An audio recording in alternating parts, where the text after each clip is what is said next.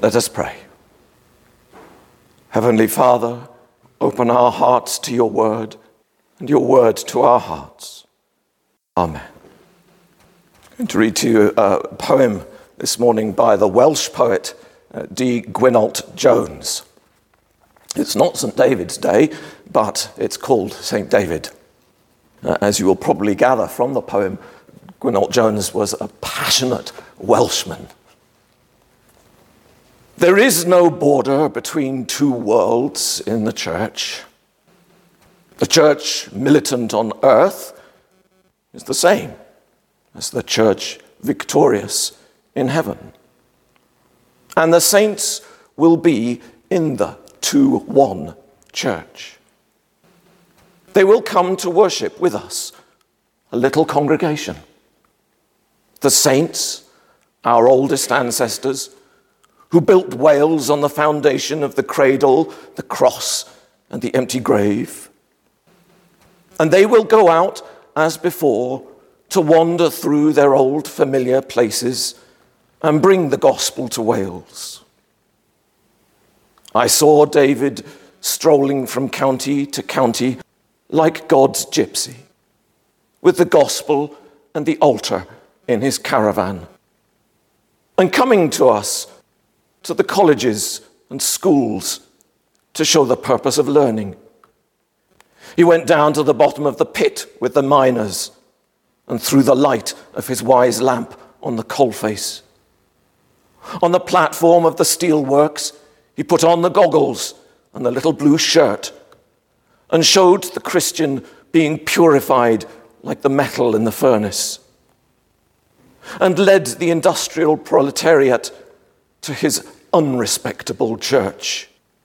He carried his church everywhere as a body, which was life and brain and will, that did little and great things. He brought the church to our homes, put the holy vessels on the kitchen table, and got bread from the pantry and bad wine from the cellar, and stood behind the table like a tramp, lest he should hide the wonder of the sacrifice from us. Gwenallt Jones. I wonder if any of you, like me, have been hurt by something that someone said or that someone's done to you. Perhaps they've been unkind. Perhaps at school you were bullied, picked on in the playground. Perhaps you were treated unfairly by your parents or a relative or an employer or neighbours. Have you ever been in that place where you felt hurt or angry, mistreated, and it's burned inside you or it's crushed you? And you felt like either you want to curl up and hide away, or you want to get your own back somehow. These reactions to things that happen to us in life are in one sense natural responses, aren't they? We're sensitive human beings, and when other people treat us like that, we end up being hurt and either responding with a kind of desire to get our own back or by hiding away. That wanting to get our own back, this sense of revenge, permeates all society, doesn't it? We see it all the time in politics, in the way that nation treats nation, the way that communities harbour grudges, the way that people respond to each other. It's kind of like there's a sense of fairness and unfairness of which we're acutely aware. And somehow we think that maybe we can set things right if we do that, or if we make them feel the same way. But of course we know that that's never a solution, is it? Whenever that kind of response is engendered, all that happens is that the other party responds again in like for like way. And so the cycle of degeneration of relationship continues. And yet, at its heart, is this thing that we just feel deep inside us called justice. It's not fair. It can be, for example, when someone we love is struck down with a disease or has an accident. It's not fair. Life isn't fair. When we respond like that, though, every time we try and restore this sense of justice that we think we have, all that actually happens is that other relationships are further damaged. And we're left with this quandary then about, well, how does justice ever happen? How do we restore things? If someone has done something that isn't right, that isn't fair, that is hurtful, how is it ever possible to make that right again? When we come to this teaching of Jesus, we have this prayer that Jesus teaches us. And here we are now. Jesus has gone out from Mary and Martha's home to a distant hill somewhere close by on his own. And his disciples have come along with him and they've let him go ahead and he's gone praying. And when he's finished praying, he comes back and they're sitting there somewhere on the grass. And then one of them says to him, "Lord, teach us to pray like John taught his disciples." And Jesus teaches them the Lord's Prayer. But there's a line in that prayer that is extraordinarily difficult to say.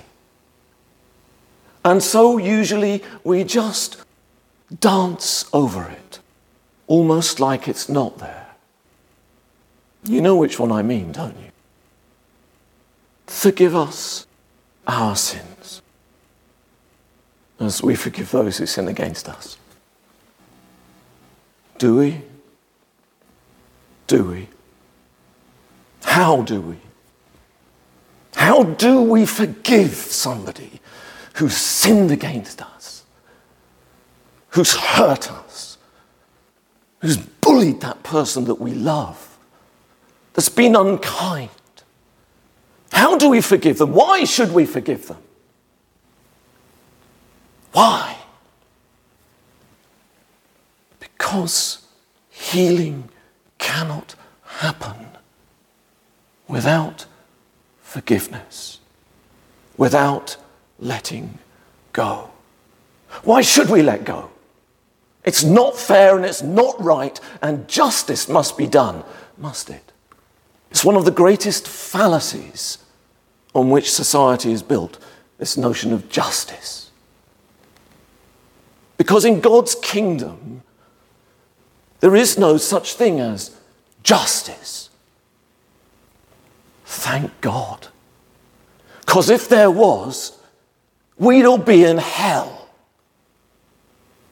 Oh, wait a minute. That's where Jesus went, isn't it? That's the point of Paul's letter to the Colossians.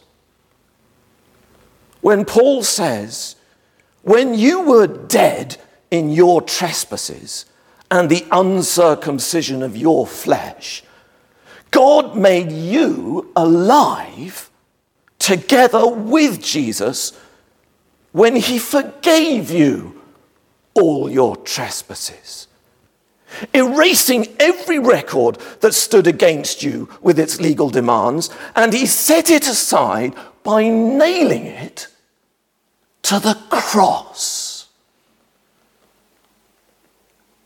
Brothers and sisters, that is God's justice. He takes it out on himself. Our rottenness and pain. And when we look at that extraordinary story that Alison read to us of Hosea the prophet, you think, goodness, they were bonkers, those prophets. I mean, what a crackpot. How on earth does God ever speak to somebody and they think, oh, well, God's going to telling me to go and marry that prostitute or that promiscuous woman? What kind of person is it that hears God say that and then goes and does it? Hosea did it. Hosea went and married that woman, Gomer, promiscuous as she was. And she didn't stop being promiscuous. Those 3 kids that we just heard that she had, they weren't Hosea's. They were some other blokes.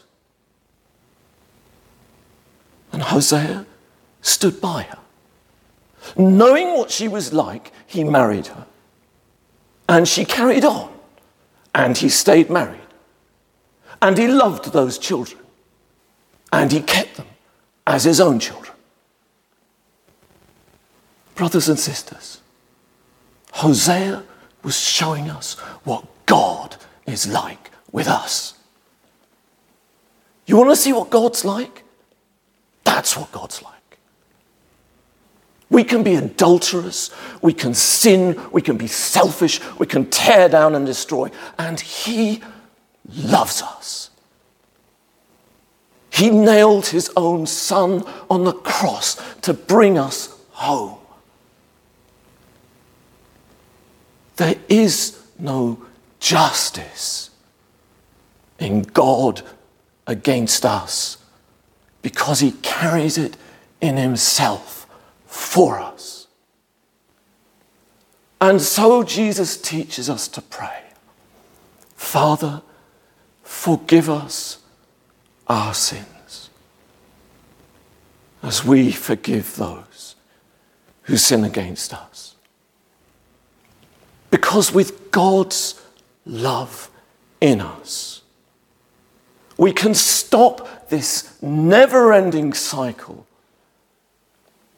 of breaking down relationships, of so-called justice. And we forgive, and in that forgiveness, grace flows out. And it's only through grace and through the outpouring of love that healing and restoration can flow into the world. And that, brothers and sisters, means life comes. There is no life in justice. There is only death. Life comes through forgiveness. And so when we say these words, forgive us our sins, as we forgive those who sin against us, we have to take that pain of all those who have sinned against us or against people that we love, and we take that pain and that hurt and that injustice and we just give it back to God. And he takes it and he nails it on the cross. And so God's love comes back to us and allows us to forgive, so that healing, God's healing, can come once again into the world. That is your calling. That is what it means to be Christ in the world. That's what Gwenallt Jones was going on about, being God's tramp out there, down the coalface, round the kitchen table, in the broken home. Be God's tramps. Be God's people. Be God's family that brings life to a broken and hurting world. Amen.